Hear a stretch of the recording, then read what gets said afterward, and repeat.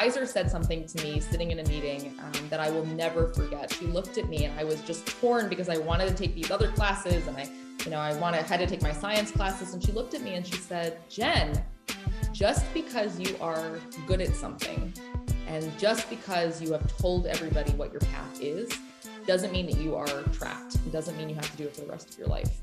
And it doesn't mean that you are required to complete the path you have set out for yourself. And that was an absolutely transformative moment for me.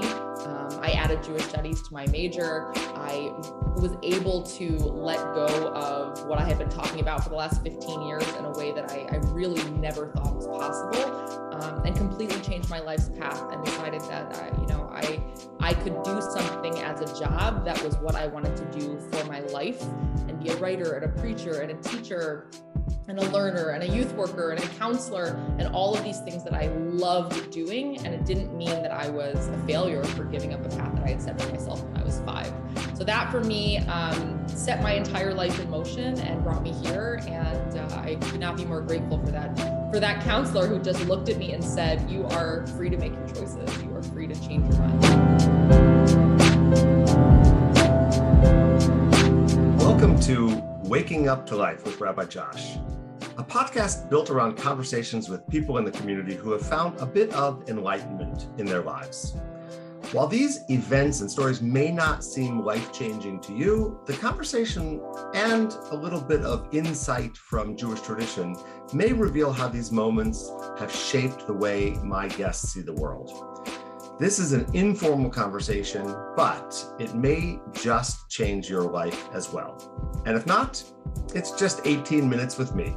So l'chaim, to life. On today's show, I have the special opportunity to welcome my colleague, Rabbi Jennifer Lader, to the conversation. Rabbi Jen, so glad to be here with you. It is great to be here, Rabbi Josh.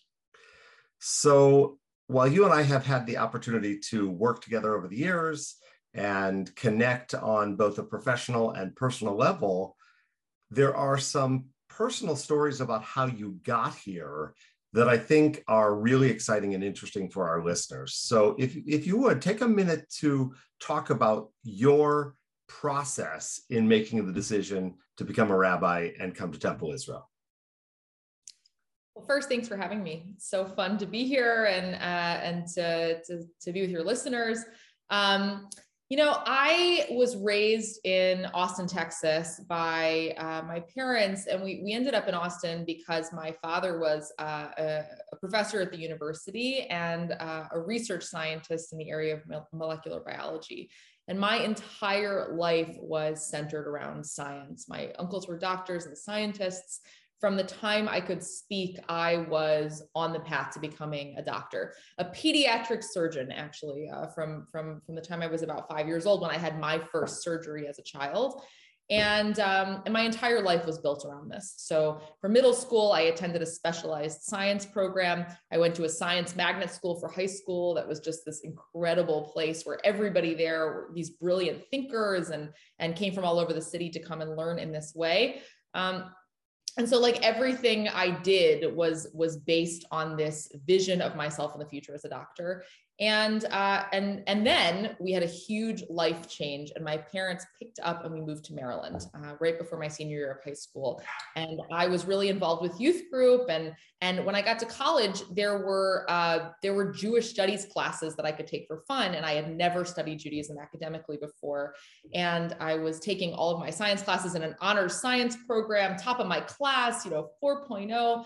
And taking all of these other Jewish classes for fun, like supernatural and Jewish literature and women's history and Hebrew and all of these things I'd never had the chance to do, and working as a youth director at a conservative congregation. And I just could not spend enough time in those Jewish studies classes. I would go from organic chemistry to Hebrew and then back to molecular biology in one day. And my advisor said something to me sitting in a meeting that I will never forget. She looked at me and I was just torn because I wanted to take these other classes and I had to take my science classes. And she looked at me and she said, Jen, just because you are good at something and just because you have told everybody what your path is, doesn't mean that you are trapped. It doesn't mean you have to do it for the rest of your life. And it doesn't mean that, that you are required to complete the path you have set out for yourself. And that was an absolutely transformative moment for me. I added Jewish studies to my major. I was able to let go of what I had been talking about for the last 15 years in a way that I really never thought was possible, and completely changed my life's path, and decided that, I could do something as a job that was what I wanted to do for my life, and be a writer and a preacher and a teacher and a learner and a youth worker and a counselor and all of these things that I loved doing. And it didn't mean that I was a failure for giving up a path that I had set for myself when I was 5. So that for me set my entire life in motion and brought me here. And I could not be more grateful for that counselor who just looked at me and said, you are free to make your choices. You are free to change your mind. Well, I will say on behalf of the entire Temple Israel community and the Jewish world, we are really happy as well that your counselor made that statement to you and that you followed the advice.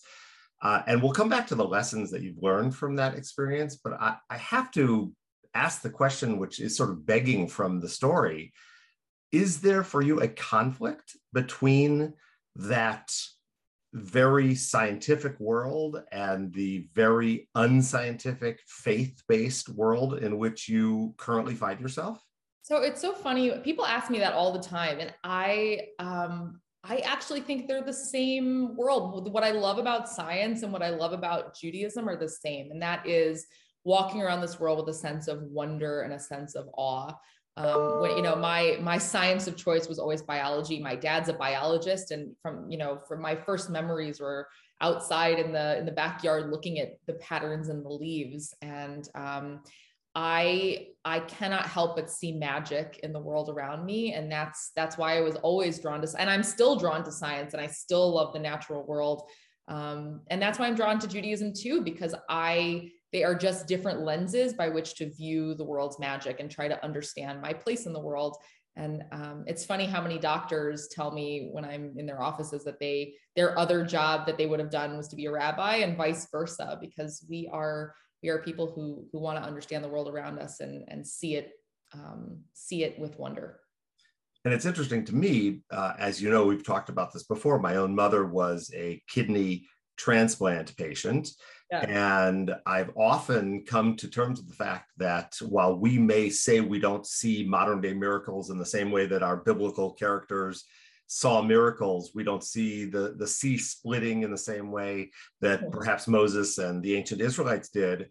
Just the fact that physicians, doctors, scientists are able to do the things they're able to do, for me, is miraculous. It is a modern miracle, and it isn't any less strange than those ancient miracles that maybe don't make sense in a modern world. Yeah. And there's, there's that blessing, that morning blessing, a Shariat Sar, that gives thanks to God for our bodies working the way they're supposed to work, that all of our holes are open or closed depending on what they need to be.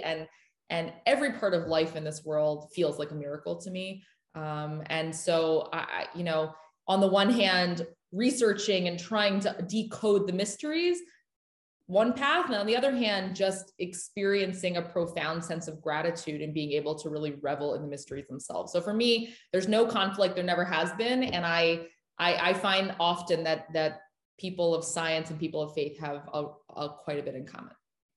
So you're now a parent and a wife and the leader of the largest synagogue in North America. Have you taken these same lessons that you've applied to your own personal life and helped your children and maybe even your husband see the world the way you see the world? How has it impacted you as a mom? Yeah, I think so. I try really hard. I'm really intentional about the way I talk about the world with my family, and the way, especially during COVID, when we were trapped in the house for a year and a half and my kids weren't in school, I thought about the parts of the world that I love the most in a time of deep fear, and tried to instill that sense of awe in my children. So I don't know if you follow me on Instagram, Rabbi Josh, or if you're even, and I know you're on it, but if you're on it, but we were out with my daughter with gloves, picking apart dead birds that we found in the woods, and working with Cantor Smolesh's wife, Dr. Jen Green, and figuring out what plants in our forest, you can see our backyard, what plants back there were safe to eat. So my kids were foraging for salad, because to them, like to me, the magic of being alive doesn't really, it's not tied to a classroom. And so I try to take every opportunity to, both in terms of my love of science and outside and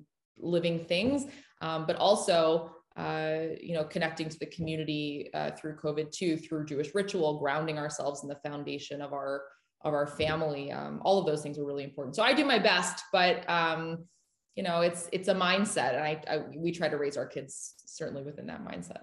And obviously, they're going to have to make decisions about how they perceive the world, how they perceive faith and science in their own experiences. It is interesting to me that for you, for me, for so many of us who are faithful people, the natural world is in fact the place where we access both faith and science together, right? This whole idea that the trees growing is both a scientific experiment and a faithful belief that there is something bigger than us, something that some people, our tradition calls God.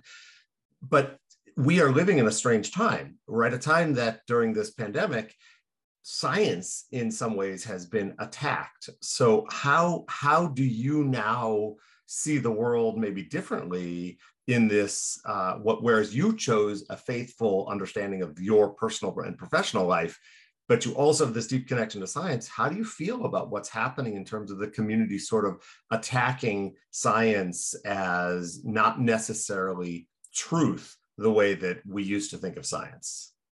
I don't feel great about it. It's very frustrating to me. It reminds me of that story of the guy in the boat and the guy in the house, and the whole place is flooding, and the emergency vehicle comes by, and the guy says, no, don't worry about it. God's going to save me. And then the boat comes by and the river, he says, no, God's going to save me. He ends up on the roof. The helicopter comes by. No, God's going to save me. And then the guy dies and gets to the pearly gates, and God is there. And he says, God, why didn't you save me? And God says to the guy, like, what do you think the ambulance and the boat and the helicopter were? So I think about that all the time, that what an unbelievable miracle that in a time when our world is in crisis, we have tools to help protect ourselves, and the people are opting out of using those tools. It's very frustrating to me. I am lifted up by the fact that the vast majority of our community are fully committed to keeping themselves and other members of the community as safe as possible. But it's very frustrating for somebody who sees science as an outward stretched arm of miracle and divinity, and to have people opt out of using that and use God as an excuse. That's a very frustrating experience. Yeah, and while we at Temple Israel have not put into effect a vaccine mandate, we do certainly, as a Jewish community, feel very strongly that the option to take a vaccine, if you are able, is something that is absolutely Jewishly appropriate, necessary, and faith and science meeting in the middle ground, exactly as you are describing in terms of your own personal life. So I want to get back to what you said earlier. You made this very deep shift, but it was because of a lesson learned from that counselor who said to you that just because you say something, just because you love something, doesn't mean it is the only path. So where obviously changed your career, but where else has that impacted you as a rabbi, as a friend in the modern world? I think about it. I kid you not. I think about it every single day. I think about it every day, because I think that we are creatures, all of us are creatures of habit. We are complacent. And I think of that as a godly message, that you are free to make choices every single day that will impact your future. And if we are not capable of changing our minds and turning around and throwing something out and trying something new, then we are not taking full advantage of the life that we've been given. So I think about it all the time. I think about it, every day, when I was hired at Temple Israel, you guys made jokes about like the firm and being hired for life. But as well as I do, that we choose our lives every single day, and we have to make choices about what's important to us and our families every day. I feel like if I don't do that, I've stopped living. So for me, it's about the intention behind the way that I'm eating. It's intention behind our family, my parents just moved right across the lake over there, like intention about the communities that we're building for ourselves, the friends we choose to have, the values that we hold close. Every day we look at our lives and say, are we living up to the most critical part of our life? Are we living up to our values? Are we giving into the community as much as we're taking out of it? Is this the place we want to be? Is this the life I want to live? Are these the values that we want to teach our children? And we talk about them all the time. So literally from that moment, that has become like a mantra, like a broken record in my head, like every day is a choice, every day is a choice, every day is a choice, and trying to make the best choice that I can every day. But you said something in the middle of that really resonates with me, this idea that we are allowed to, maybe even it is our obligation to sometimes change our mind. And that's something that's really hard for me, for so many other people. But I think that if we change our minds, if we learn and grow, we are evolving as people. Right. It does, however, take this very important skill to listen, right? We have to be able to hear. And part of my challenge in the community in which we live now in this millennia is that we are more and more grounded in what we believe, what we hear on the news, what we understand. And I think it's important. I've spoken about it on this podcast. I've spoken about it from sermons. We have to start listening more to other people and begin to understand other perspectives. Otherwise, we will never succeed in the goal that you're presenting as being open to change, open to evolution. Right. And that if you move through life with the idea that that everything is a choice and we are not trapped, it makes it a lot easier to see things from a different perspective and to acknowledge other paths as not wrong. And I think the most important part of the whole thing is that to change your mind cannot be considered a failure. Like to change your path is not failing. And I think a lot of people, when they're in a relationship and they've been in a relationship for 10 years and they're getting married because that's the next step, like to not follow a path that has already been set for you is not the most important thing. The most important thing is to take a deep look inside yourself and really figure out what you want and what's important, and not do things just because it's easy. Because our authentic self is, in fact, the most important part of our human existence. And I think that that's a really powerful way for us to end this conversation. We are not stuck. We are open to change. We are evolutionary creatures, both physically, emotionally, and spiritually, as you discovered in your professional life. And I think that if we continue to remind ourselves that, the lessons, Rabbi Jen, that you've shared today are going to be powerful for anybody who takes that to heart. So this is an amazing opportunity for me to turn the table a little bit, to turn this around. In terms of your personal change, your personal growth, one of the questions I ask every guest is there something right now, a book you're reading, a television show, or a movie that you've seen that has helped shape the new Rabbi Jen? Ooh, that's I love it. Can I have two? Sure. Okay. So the first, I need everyone to go watch Inside with Bo Burnham. I'm obsessed with it, and him, about changing perspectives and processing the grief and loss and hope that we've all experienced over the last year and a half. I've watched it like 5 times, and I just feel like everybody needs to. It was like a year's worth of therapy for me to watch it every time I do. What's the title again? Inside. It's on Netflix. Bo Burnham. It's like he's a comedian, but it's not funny. So just prepare yourself for a comedy show that's not actually funny. It's okay.